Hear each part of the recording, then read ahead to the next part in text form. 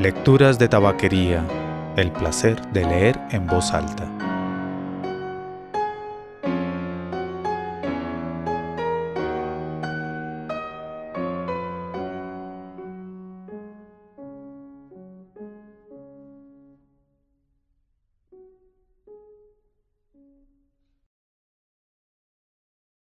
Soy Mauricio Duque Arrubla. Usted escucha Lecturas de tabaquería, el podcast de lecturas en voz alta. Si desea enviar comentarios, hacer sugerencias o reportar audiencia, puede hacerlo escribiendo a mauricio@lecturasdetabaquería.com. Capítulo séptimo. La historia de Pepe. Fragmento de Memorias de una cubanita que nació con el siglo, de René Méndez Capote. Las márgenes del río Almendares estaban sembradas de maleza y uvas caletas. Arriba hacia la loma existían enormes furnias profundas y en la parte baja, esparcidas por la ribera, había casas de pescadores, de tabla y zinc. 2 o 3 pequeños astilleros, como puestos de zapatero remendón, se dedicaban a reparar y calafatear botes y pequeñas embarcaciones. Todavía el yate de placer no había entrado en el panorama cubano.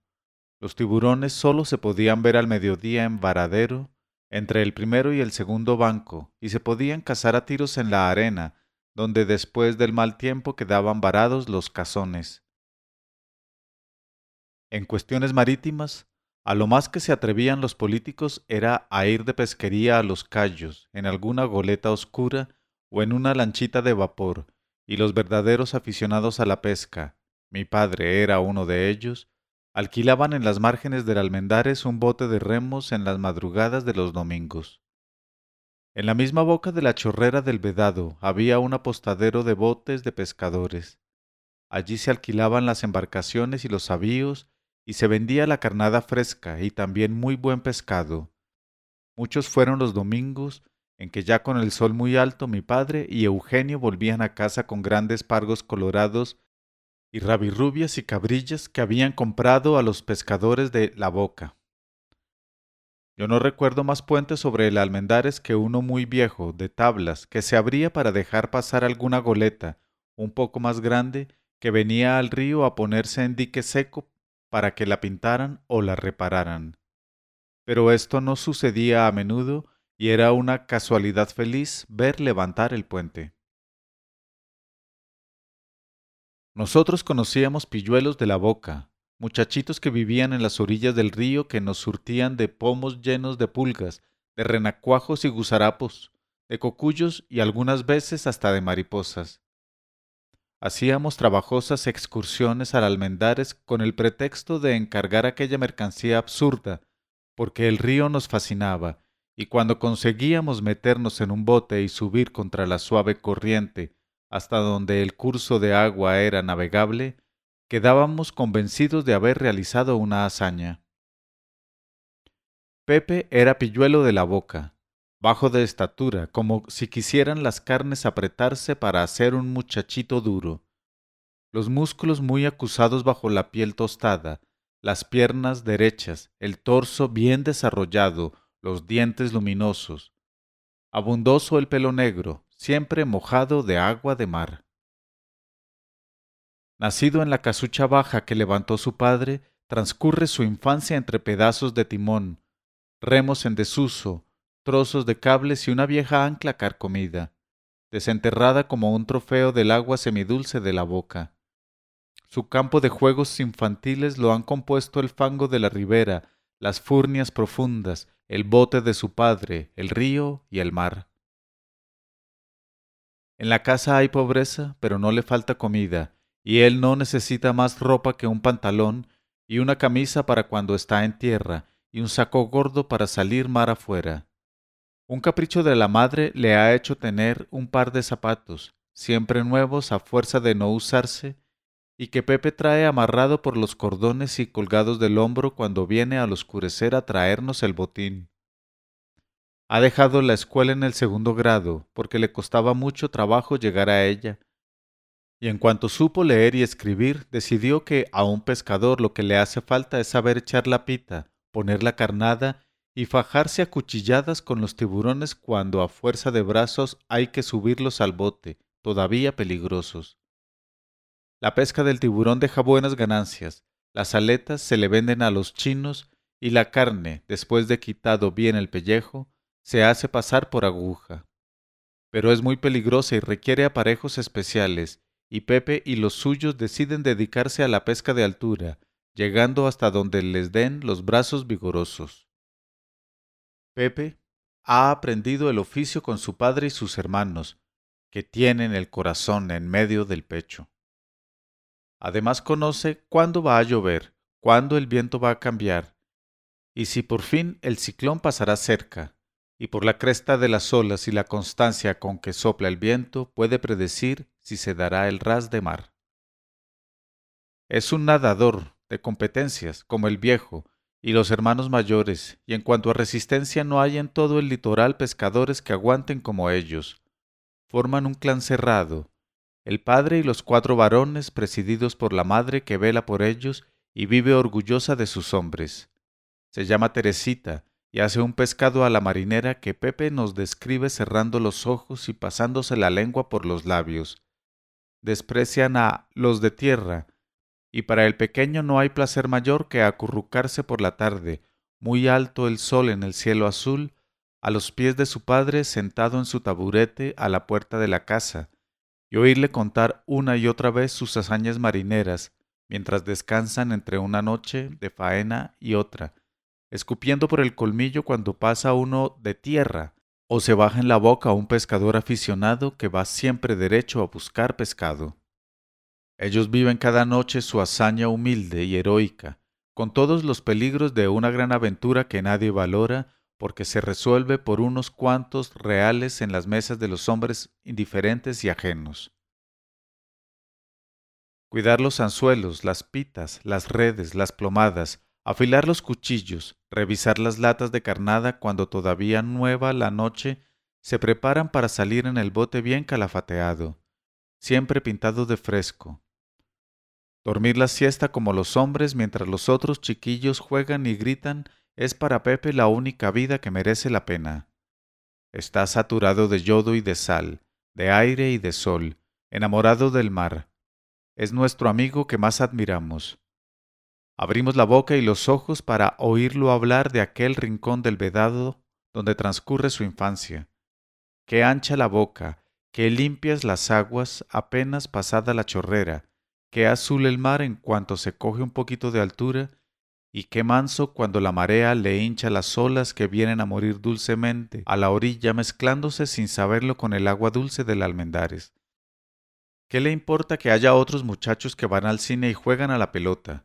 Él tiene el infinito, el vaivén de la corriente, la embriaguez del mal tiempo, cuando el viento azota la vela y hace correr al Teresita, y la cresta blanca de espuma los levanta de un golpe y los deja caer bruscamente como si jugara con ellos.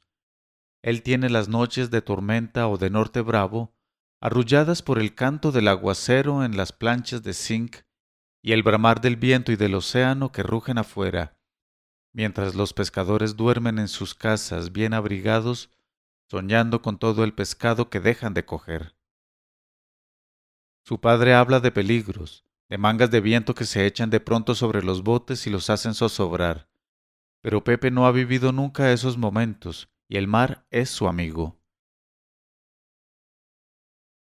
Esta noche la luna está redonda y colorada, la brisa sopla de tierra adentro y las luces del malecón son como un collar de brillantes.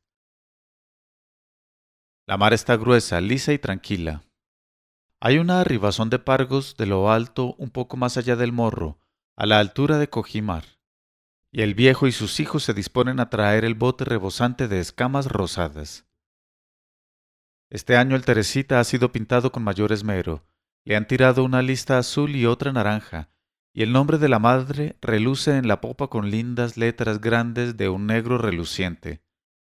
La vela es nueva y los remos han sido cuidadosamente reforzados, pues la temporada de ciclones ha pasado y los pescadores se disponen a rendir una tarea dura y remunerativa. Para diciembre se casa Raúl, y ya Eulogio empieza a decir que un hombre pobre debe buscar temprano compañera. Juanillo ha crecido mucho y la ropa no le sirve, y a Pepe hay que comprarle alguna vez un par de pantalones nuevos. Pero ahí está el mar lleno de todo el pescado que los hombres quieran salir a buscar. Toda la noche cogiendo pargos. El bote rebosa de animales gordos y grandes. Los brazos están cansados de alar la pita. Ya no tienen dónde poner los pies. Las luces de tierra se han ido apagando poco a poco. Hace mucho rato que pasó la medianoche y ya hay una adivinación de claridad por el oriente. Ha sido una noche espléndida. Los hombres están contentos. Izan la vela y ponen proa a la boca. Dentro de 2 horas, si el viento sigue, entrarán en el río y a dormir. Los muchachos se ponen a cantar y en la popa, agarrado al timón, Pepe hace esfuerzos tremendos para aguantar el sueño. El viejo se ha dormido, inclinado hacia la preciosa carga que palpita en el fondo del bote. El viento los empuja raudo. Ya se ve la loma del Vedado. Ahora ya falta muy poco para la chorrera. Tengo tantas ganas de llegar a casa que me huele a café. De buenas a primeras a Pepe le parece que la tierra se ha puesto a ir para atrás. De pronto, sin saber cómo, un viento feroz se ha levantado. La manga traicionera se les ha echado encima, ha venido del norte sin que ellos se dieran cuenta. La sienten llegar de golpe en medio de un mar tranquilo, de un cielo purísimo, lleno de estrellas. El Teresita se ve cogido de lleno en el torbellino, zarandeando, arrastrado mar afuera, sacudido como si las aguas quisieran recobrar todo el pescado que ellos le arrancaron. El área de mal tiempo es muy pequeña, pero no tienen manera de salir de ella. La vela se ha desprendido de cuajo, el timón se ha hecho pedazos, los remos se han perdido y el agua llena la embarcación con una fuerza espantosa. Cuando los 5 pescadores vienen a darse cuenta, se hallan frente a la boca del río, náufragos, con todo el esfuerzo y el trabajo de años perdido del modo más impío. El bote con sus rayas de colores y su nombre querido, y los cientos de libras de pescado ya no existen. El primero en volver en sí del horror y del asombro es Raúl, como más fuerte.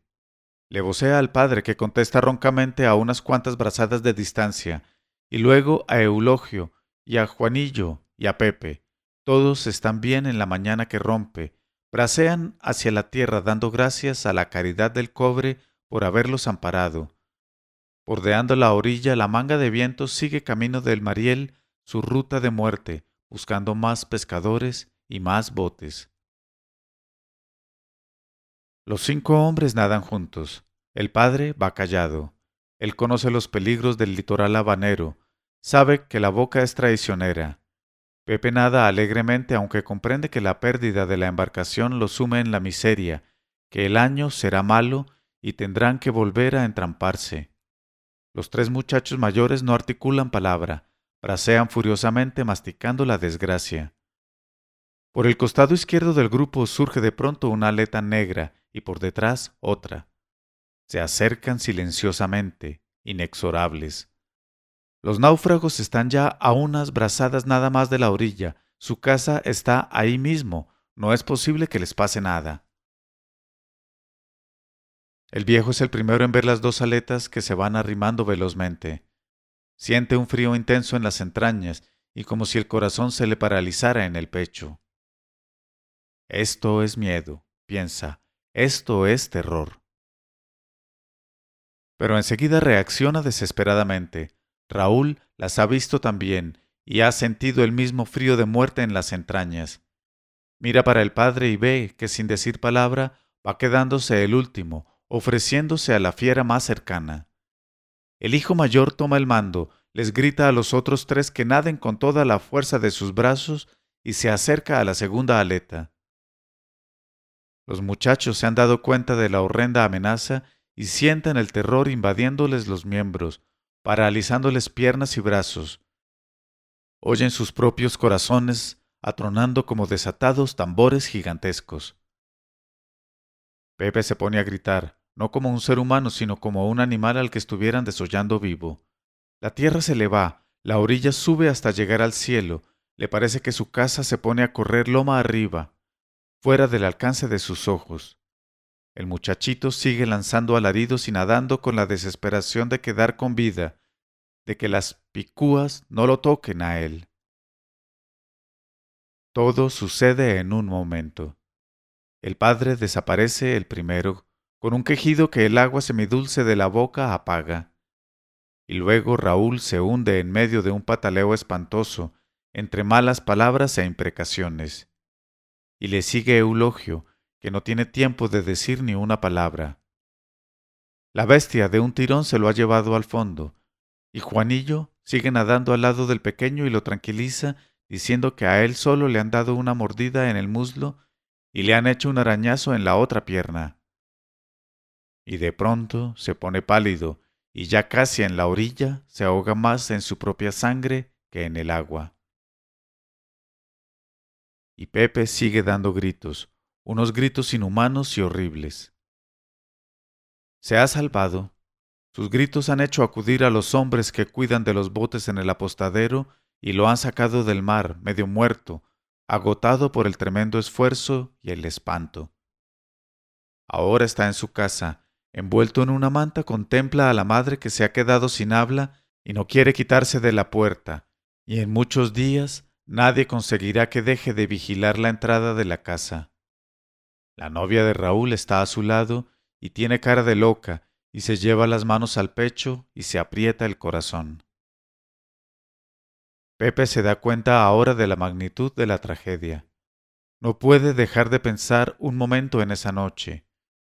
Cada segundo se le ha quedado grabado. La noche tan bella y tan tranquila, el mar que los mecía amoroso, la pesca abundante y prometedora de tantas cosas buenas, las luces de tierra y la boca del río.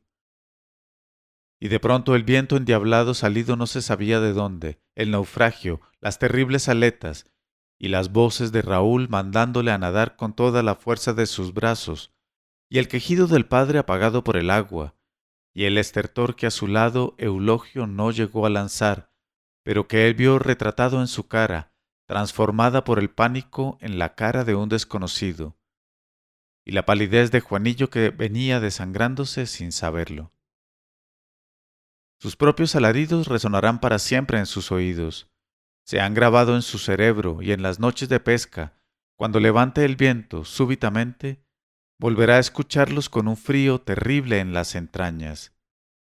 Porque en medio del horror de su tragedia, Pepe, hijo de pescador, no piensa ni por un momento en dejar el mar.